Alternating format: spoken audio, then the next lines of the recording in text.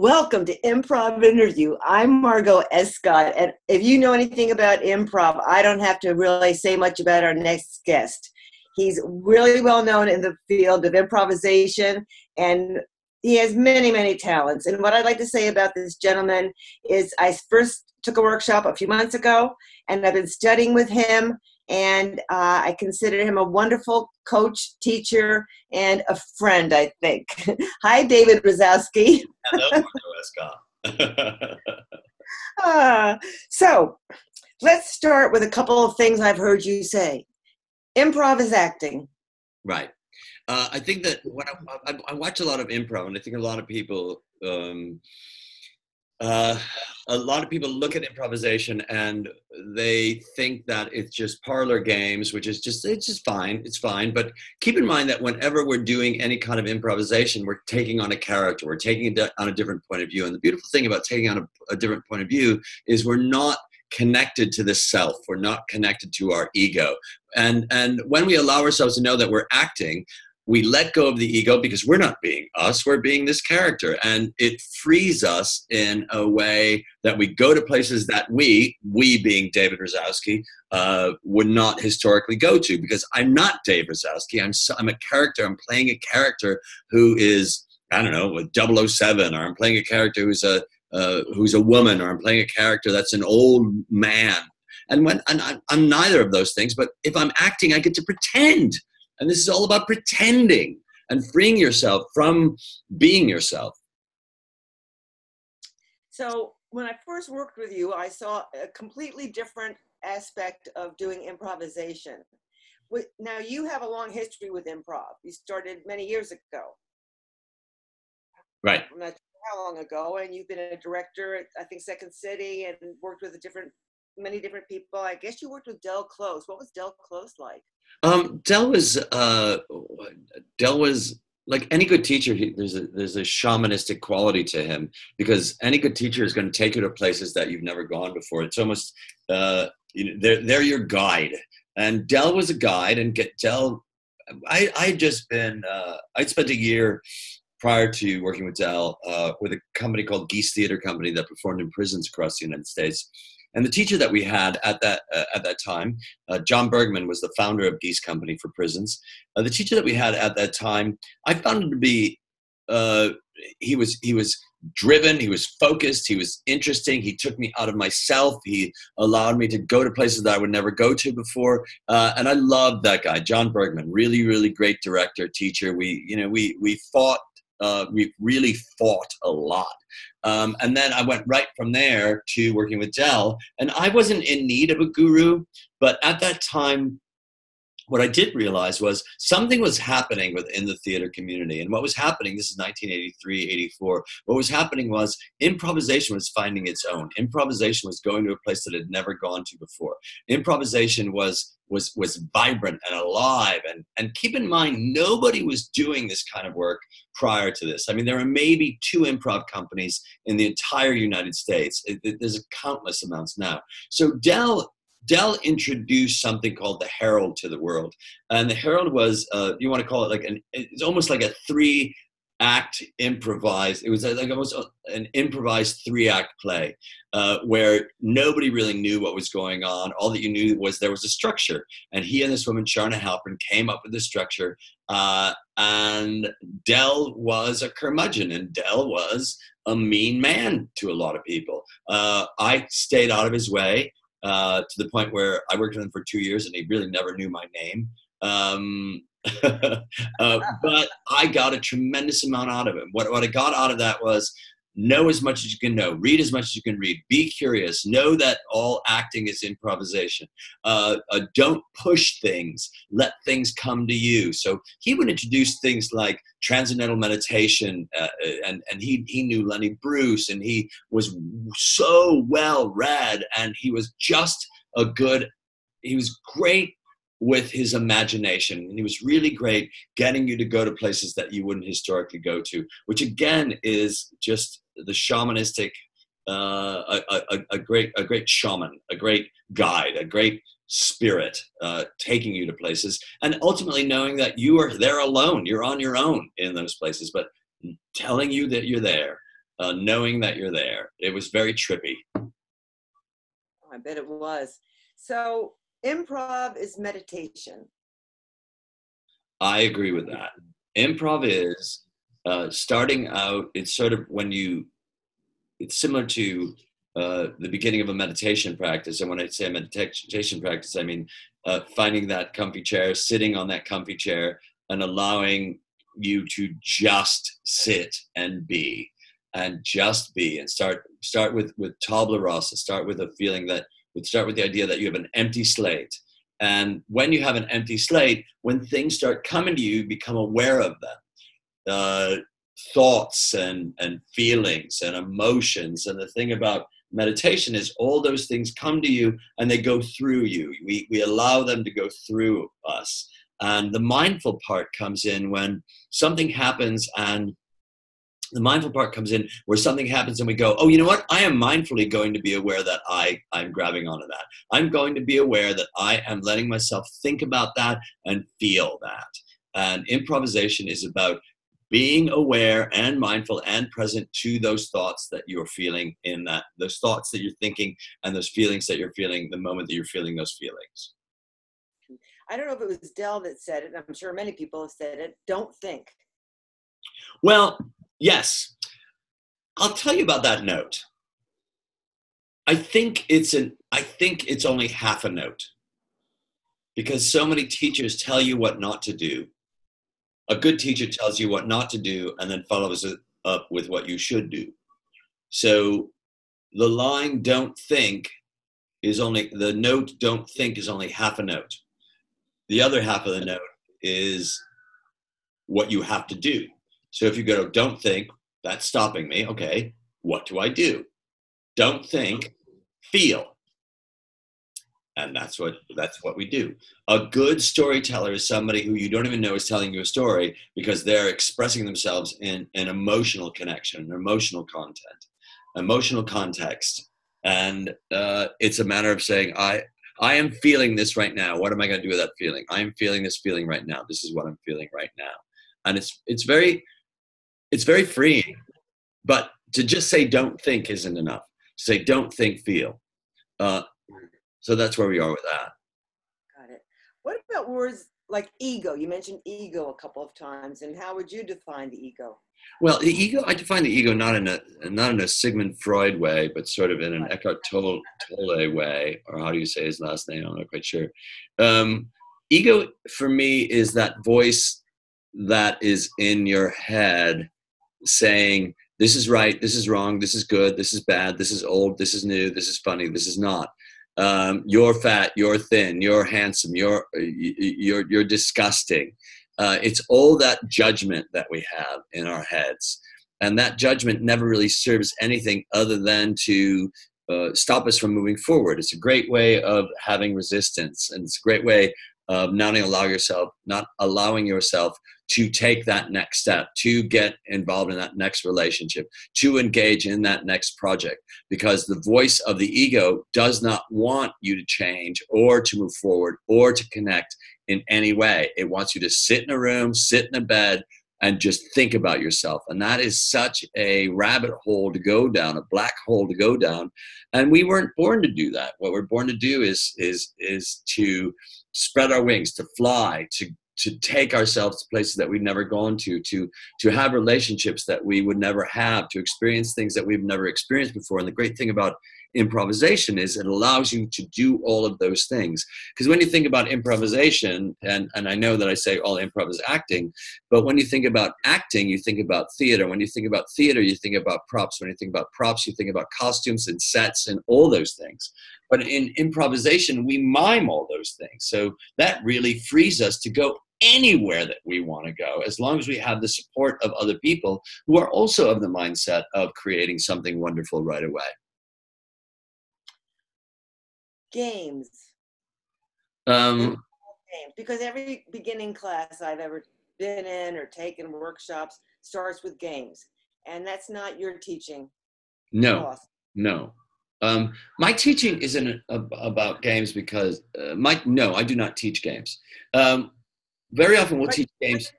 You used to, right? Oh, I used to when I worked with other people. When I worked for other people, I used to, and I'm really glad that I did because you outgrow it. And games, I don't know if your listeners know what games mean, but games are improvisational structures that have a beginning, a middle, and an end, and a result. A result. The result being somebody has to guess what it is that you're wanting them to say.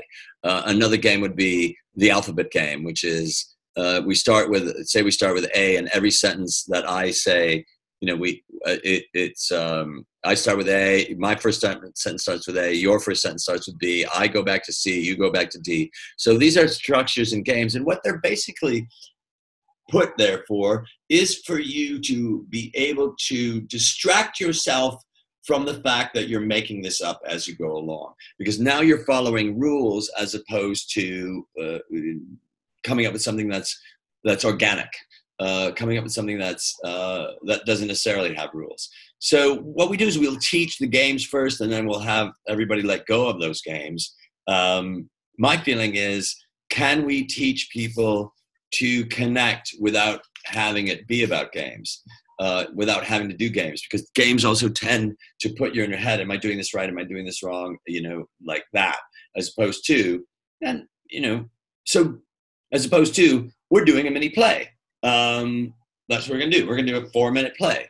A game tends to be that you won, you figured it out, or we finished, and we did the entire alphabet. I'm not interested in that. It's too much pressure. Let's teach people to be here now, to be connected emotionally now. Let's teach people that. Authenticity. It's your true self. Like, what are you feeling in that moment? And do you have the courage to state your emotion? Do you have the courage to state your point of view? What is it that you're feeling right now, and can you say it? The people that I really love to watch, they may not be, love to talk to, love to watch. They may not agree with everything that I say, but I do know who it is that they are based upon what it is that they're expressing in that moment. And the people that are inauthentic, I think they're not being vulnerable, they're not being connected, and the psychopaths and sociopaths of our world are people that have figured out how to connect to people without showing, how to seem to be authentic when they're really being guarded or disconnected from me.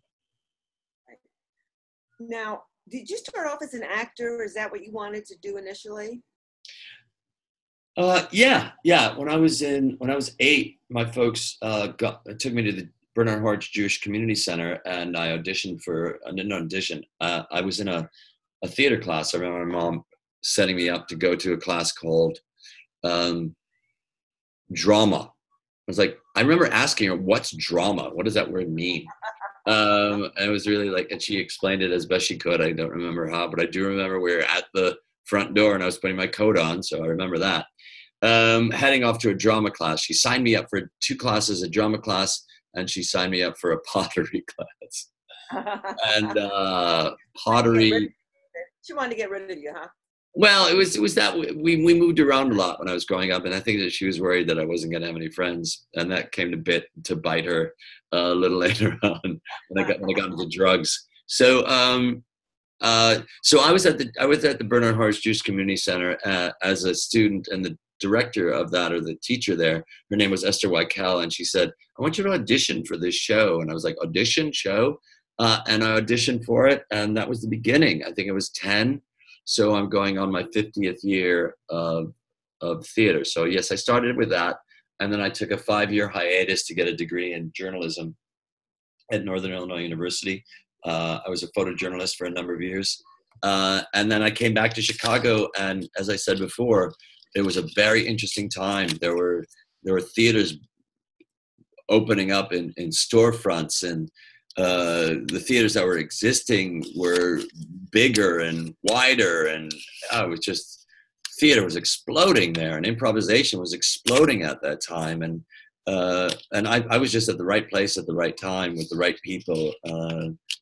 But it gave me direction, and certainly the direction was that I wanted to be an actor. So you're teaching regular games and you're plodding along. And was there an aha moment when you said, there's a better way to do this, or I want to do something different, when you started to go down the new road, when working for yourself, of course, I guess was part of it, huh? No, not that. What I always felt that there was something. I felt that my teaching was different than other people's teaching, and I found myself connecting to people less in a way about improvisation and more in a way about, forgive the expression, self-improvement or self-actualization, self-realization. So that started to really become a part of using improvisation to get people to see themselves, to have confidence in themselves, to step out of their self in that Freudian way. I guess self would be Freudian, was it? To step out of their self, and fly. And the people that I saw that were very successful had tremendous amounts of confidence. And I wanted to help people have that confidence. And that's when I started to look at some things a little differently. And anybody who teaches as much as I taught, you either get burned out or you'll find the next level of what it is that this offers you. And I found the next level of what it was that it offered me. And then I just kept working on it and seeing what people's challenges were and making that the impulse for me to come up with different exercises, which is very exciting to me. And these exercises had less to do with your improv games and more to do with skill sets, like speaking your mind and being aware of where you are, because I saw that was lacking. And I think it was lacking because each school has their own branding that they've got to get across. And I didn't see Second City as necessarily having a branding. One of the teachers that I had, Martin DeMott, he had this great phrase, and it was, I am the midwife to your voice. I am the midwife to your voice. And I felt like, oh, that's exactly what this is. I am the midwife to your voice. I'm not here to tell you what to say. I'm here to tell you to say it. And I love that. Beautiful. And it really, really is beautiful. And everybody that has ever studied with Martin has that same philosophy. And that philosophy takes you away from you and makes it about collaboration. How can I help you to connect to you? How can I help you to connect to you? And then I discovered this book called Buddhism Plain and Simple by Steve Hagen. And I realized, oh, this is all about Buddhism. And I read a few books on that. I wouldn't call myself a Buddhist, but I certainly read some books on that. And it changed the way and that was another turning point in my career. It's incredible the parallels that improvisation has with so many other different philosophies, systems. Even the applied improv movement is huge today. I know you've had some psychotherapy in your life, a little bit. A lot. A lot. And as a therapist, when I did my first improv class, I saw immediately therapeutic benefits. My mind just went there right away. And so therapy and improv, what do you think? Oh, for sure. I mean, when I was in therapy, my therapist, I stopped going to therapy. It'll be 2 years, the end of October. And it was only because I was with this guy for 11 years and he retired. And his name was David. And he retired, and it was such an interesting time for him to retire. He retired a week before the last presidential election, and we saw how that went. And 2 months before my mom died. So that was very interesting in that way, because I felt like it wasn't, he didn't mean this, but I felt as though the universe was telling me, you can handle this by yourself on your own. And while he was talking, it was behavioral, what's the behavioral, his style? What's that? Cognitive behavioral therapy. Yeah. Cognitive behavioral therapy. And so that's what he did. And I connected to that right away. That's exactly what I wanted. That's exactly with whom I wanted to work. I liked that. I appreciated it. And one of the things that I love about it was, at least the way that he's saying, and maybe this isn't right, but the past is the past, and all that we can do is deal with the way that we look at things that are happening right now. Is that fair enough to say that that's what that is? Absolutely. Yeah. So that there is not another form of therapy that's closer to improvisation than that, because the past is the past, and all that we can deal with. The easiest thing for us to deal with is, what are we feeling right now? And I had a lot of guilt. I had a lot, and anybody who's doing an improv scene will go, "Oh my God, I really fucked that improv scene up." So if you have like that, doesn't help. All that matters is holding on to the moment that we have, and realizing that in the past, when I have been exposed to this scenario, whatever the scenario is, I would behave in this particular way. Now I'm aware of this is what's happening, aware being the major part. Now I'm aware of this is what's happening. Historically, I would have gone in that direction, but I am going to look at this moment, hold on to this moment, and be in charge of my reaction to this moment at this moment, using the past moments as my guide. Exactly. And that's very empowering. I appreciate that story, because those are significant losses to have one after another. So great story. Suggestions. For what? Yeah, you don't use suggestions at all. No, I don't use suggestions at all, and that's anathema to most improvisation. Not all, but most. I feel like I don't know that I've outgrown suggestions, and what I've outgrown is the suggestions that people give, and I then had to ask myself, why do people take suggestions? Because they want the audience to feel involved. The audience is there. They're watching you. They're voyeurs. They're connected to what's going on. They're already involved. They're using their imagination in real time, the same way that you're using your imagination. They're making discoveries the way that I'm making discoveries. They're making discoveries simultaneously as I'm making those discoveries. I don't know another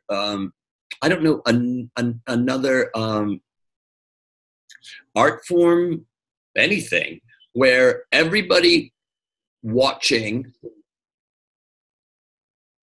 in this one particular room, let's call it a theater, everybody in this one particular room has the same amount of information as everybody else in this one particular room. Does that make sense? Mm-hmm. It's very cool. Right now, I start a scene with you. You and I, Margot, are in the scene. You have as much information as I do about what's going on. The audience has as much information as I do about what's going on. The audience has as much information as you do about what's going on. So why do we have to have suggestions where it's all discovery at that moment, right then and there? I look at that and go, I don't need your dumb suggestions. I always say dumb suggestions, because here's the thing. You would think that there was only a spatula in a kitchen. You know, that's all, like, accordingly, like, you think that's only a spatula in the kitchen. I don't need to prove to you that I'm improvising. If the show is called The Improv Show with the Improvateers at the Improvatorium, I don't think, and you think that the scene is not improvised, then I am doing an amazing job of magic, because I'm making you think that this was all written. And none of it was. And I think I've heard you say that when people have all these suggestions, okay, I have to be a shorter cook in a spaceship, eating zucchini, and then they get into their head, they get into their thoughts again. Right. It's the idea, if I say, you're okay, because we go, if you're in an improv class, everything has to be okay. So let's say you are a robot hooker who is an electrician and you are baking cupcakes. I'm sorry. I'm not going to do that stupid scene. I'm not even going to. For me, I feel like I don't want to determine who it is that we are business card wise until later on, because the most important thing is, how do I feel about you? That's all that matters. How do I feel about you? So, no, I'm not going to take your suggestion. So I know that you've been working on a book, and we've been talking about it. And tell me about the process of writing a book, and just talk about your process. Okay, great. I've been asked to write a book for years and years and years. My work is really, again, it's about spirituality, but there's also a methodology to what it is that I'm doing. And it took me the longest time. I was in Detroit with a teaching class in Detroit, and I was talking to the guy that runs the theater out there, PJ, and I said to him, this was in March or February something, and I said, he goes, when are you going to write a book? I was like, I don't know. I don't want to write an improv book. And he said this, and it's so stupid. He said, then don't write an improv book. I was like, oh my God, I don't have to write an improv book. This is what so the process was this. Over the years, I've been collecting quotes that I've said in my classes that are about seeing the world through improvisation. I've also been amassing quotes from people that are artists or world leaders that were quotes about living your life and being mindful of your life. I also have another, for me, there's also my methodology of how I do this. So it was about accepting, like finally putting on paper how I feel about the quotes that I've been saying and explaining those quotes. Taking the quotes that other people have been saying and how do I see those wonderful words? And then also explaining the fundamentals of what it is that I've been doing. And one of the things that I read Stephen King's book on writing, he said, just sit down and write it. Just sit down and let the words come out and worry about everything else later on. And every time you sit down, you don't have to write. You could just sit, because sitting is also part of writing. Allow yourselves to just sit. And I have a clock. I'm going to show you this clock. You see that clock? It's my phone with a digital clock. And whenever I'm teaching, I have a little stand that I keep it on. And I tell myself I have 3 hours to sit here. It's 3 o'clock. I'm going to be here till 6 o'clock. Every time I write a little bit, I get to go to Facebook and see what idiocy is going on over there. So, and then what ended up happening is slowly I amassed 40 to 45,000 words. And then I go, now let's give another go through to see, what did I spell wrong? What isn't clear here? Then I did another go through. So I did 4 or 5 different go throughs. And then I came up with a title. And the title is The Improv Lesson, which I think really works because it's about improv and it's also about the lesson that we get from improv. So I have that. And again, I don't really know what it is, but the most important thing is don't get ahead of yourself. Don't start imagining who the publisher is or what can I go to Barnes and Noble and stand in line and will there be a book reading? It's like, just do your stupid book. Just write your stupid book. The hardest part that I'm discovering right now is people who've said that they would read it for me and then I'd send them out and then they don't. And when I was like, I have a friend who says, just throw money at it. So now I'm at I'm going to pay somebody to give me notes on that book. Someone that doesn't know me. So that's where I am right now with it. I was really excited to get the title. That's what I was very excited about. I love it. Yeah. I love it. So I'm sure you went through a myriad of feelings, but what were some of the feelings you were experiencing writing and rewriting? And I always get surprised that when I write something and then I read it later on, it's like, oh, I really explained that very well. The major thing was going back to ego is to know that nothing creative has ever come between a romance between ego and inspiration. Nothing. So the moment that ego comes in, I am aware of feeling that, like, why do I suddenly have doubt about this thing, and saying, oh, I know, because I'm connecting to my ego. I know what I'm saying. I know when I'll be done. I also know this, and this is a major part of it. The book is going to be what the book is going to be. It is going to be that. This chapter is going to be the length that that chapter wants to be. That sentence is going to be what the sentence wants itself to be.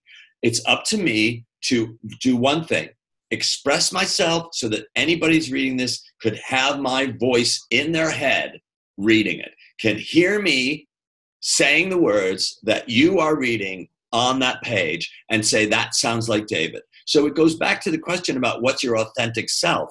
My authentic self is going to be expressed through these words. How do I say it? And it was really important for me not to get too didactic, not to get too judgmental, because I can do that, and to just go, this is what this book is going to be, and this is, and then to look at it later on and go, oh my God, look what I did. And a major part is, if it all ends right now, if everything ends right now, I'm very proud of the work that I did. so a word that you used, and in fact, I was interviewing a fairly well-known improviser teacher, and said, you're very spiritual. And they kind of looked at me aghast and said, oh no, they took it as religion, which we know is not what spiritual is. And the word inspiration and spiritual are connected. Spirituality. Oh my God, this is all about spirit. Anybody who's doing, because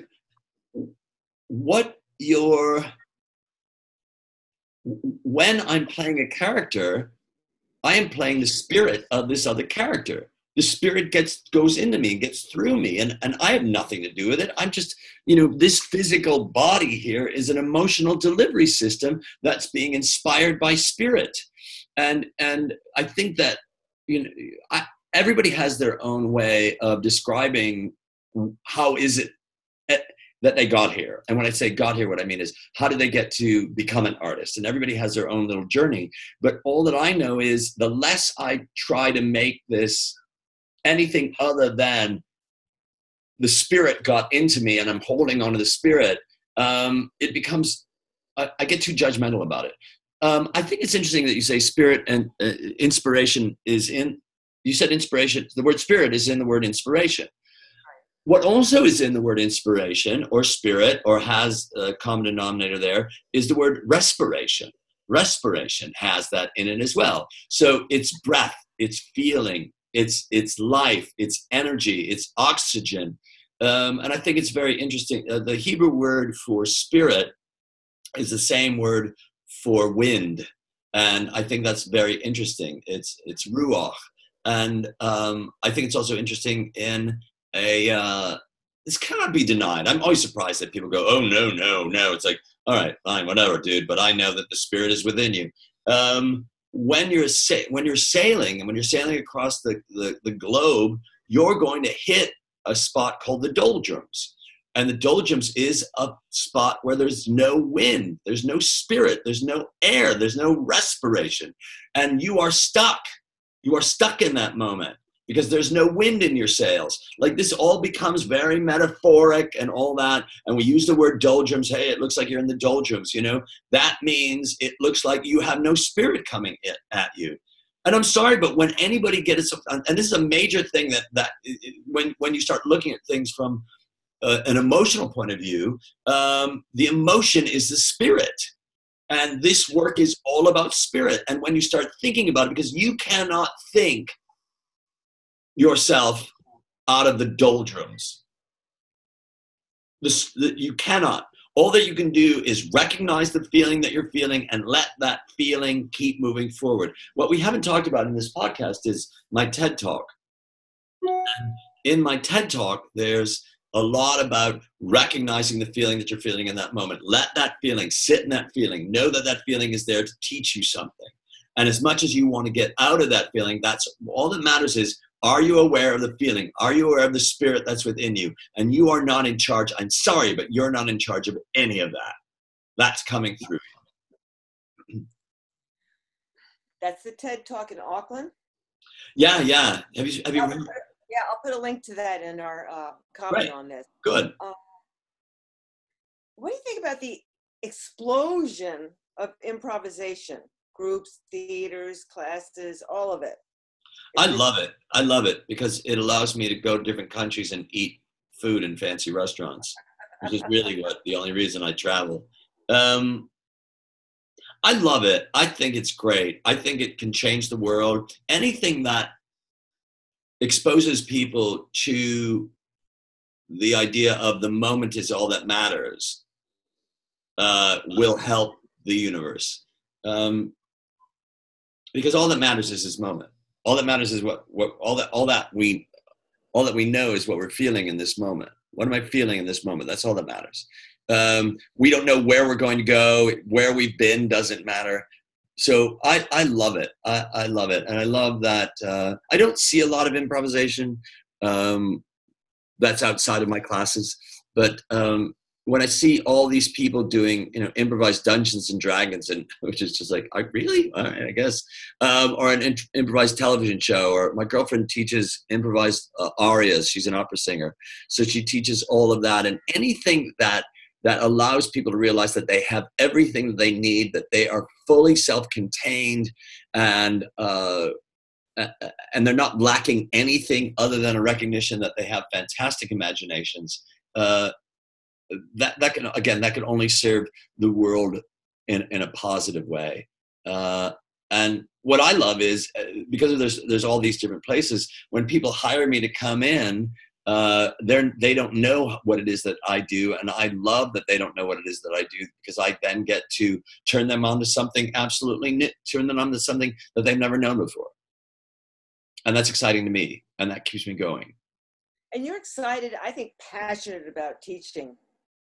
Yes, I am. I remember all the great people that I work with. I remember thinking, oh, they all know what they want to do. They know what the picture of their life is. And I always felt like I really don't know what I want to do. All that I know is, and I remember thinking about this, I was probably 12 or 13. And I was thinking, all that I know is I want to make a difference in people's lives. Not my being in their life makes a difference, but how do I get it so that they feel good about themselves and they walk away with tools that will help them live their lives in, if not necessarily a happy way, but a full way, a realized way, and a present way. And that's all that you're in charge of your own joy, but all that I can do is say, are you aware of what's going on now? And when you find that which you love to teach, keep teaching it. Because what ends up happening is people end up helping you to study that more. And I get very moved by this, but the greatest trick that an improv teacher a good teacher's greatest trick is pretending that they're teaching when actually they're the students. Yep. I keep thinking of that song, Bob Dylan's line, "You got to serve somebody." Yeah. Because I think it's about service to each other. Yeah. Whether it's full of self-absorption. Yeah, and one of the you got to serve somebody, and you also have to be able to receive things. We're just not just giving it out. Let yourself receive these things, and ultimately, it's serve your. I believe that it's serve your spirit. Serve that thing that brings you most joy, because when you serve that thing and brings you most joy, it brings you joy, and then other people are attracted to your joy, and then what we're doing is, excuse the expression, but it's like a creative metastasization. Like it just keeps building in a very creative, loving way, not in a cancerous way, but in that way. I've seen it. I've seen it, and I know I've seen it because I travel all over the world, and you know, people aren't just hiring me because they like what I'm teaching, which is great. I think that people are hiring me because they have a sense of community. There's a sense of community that they haven't had before, a sense of community that's now built around something called being present, being in the moment. And what better? What? There's nothing better than that. The fact that this is my 5th time going to London, and my classes are sold out months ahead of time. And I'm not saying that to go, aren't I great? It's like, oh, people are really eager to get this information. People are eager to experience this thing that we're doing together. And if I can be the facilitator to that, well, then great. And what's also great is, I've stopped bringing notebooks because there's a Talking Heads line, what good are notebooks? What I look forward to most is to see somebody and go, oh, I know what your challenge here is. I know what your problem here is. I know it needs to be done. I'm going to create an exercise right now for you. And when I create an exercise for that one person, I know that it's not just that one person that's having that trouble. I know it's a bunch of other people are having that trouble. So they walk away feeling good about themselves and feeling that they've done something. And there's nothing better to me than the aha moment when a student has an aha moment. The money is good and all that, but it's really about, I watch them experience something that they've never experienced before. And it's like, oh, thank you. I love it. You let me watch that. I'm going to give you a final word. And this has been so relaxing and easygoing today. I have to say, I love you, Dave. And the word is love. Yeah, that word chokes me up. It really chokes me up. It's at the center of everything, I think, is that vulnerability. Opening yourself up to what the world has to offer you. And I think the biggest lesson, and it goes back to what I was just saying, how do we expose people to the power of self-love? We talk about therapy. I've been in therapy since, I think my parents brought me to therapy when I was, I want to say 6th grade. So, I went to therapy in 6th grade. I think I probably went to therapy in college. I went nonstop. I'm 59. So I stopped at 57. So it's not nonstop. So there were a lot of years. And what I was always yearning for is to love myself. Because the moment that, how do we teach people that? How do we expose people that? And it's a practice. And the practice is best served when you're aware of how it is that you're talking to yourself. How is it that I'm treating myself? Would I treat any other person this way?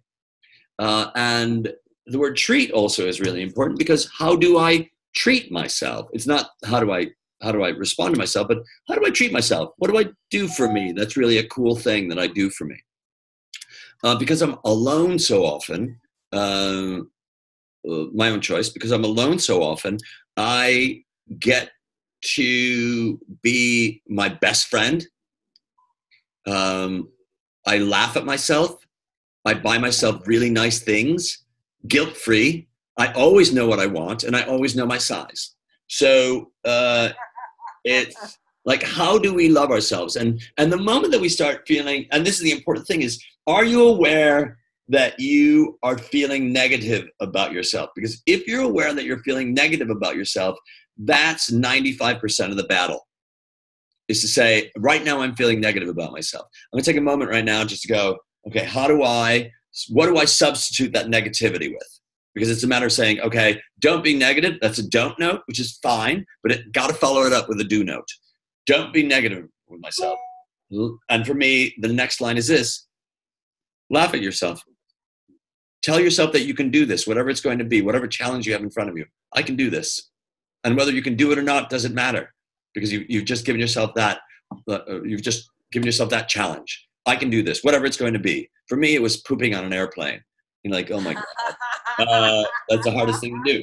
And I was like, I can do this, I can do it, I can do it. And once I knew I could do it, it's like everything else I can do. I can do whatever, I can do anything else. So it's a matter of laughing with yourself, loving yourself, appreciating yourself, looking in the mirror. And, it's really easy to pick out the things that you don't like about your body, but you have nothing to fucking do with the way your body looks. Nothing. You have nothing to do with it. This is the way that I look, and I have nothing to do with it. So you know what it is I get to do? I get to love myself, because human beings are imperfect. We were born to be imperfect. And because we were born to be imperfect, we're perfect.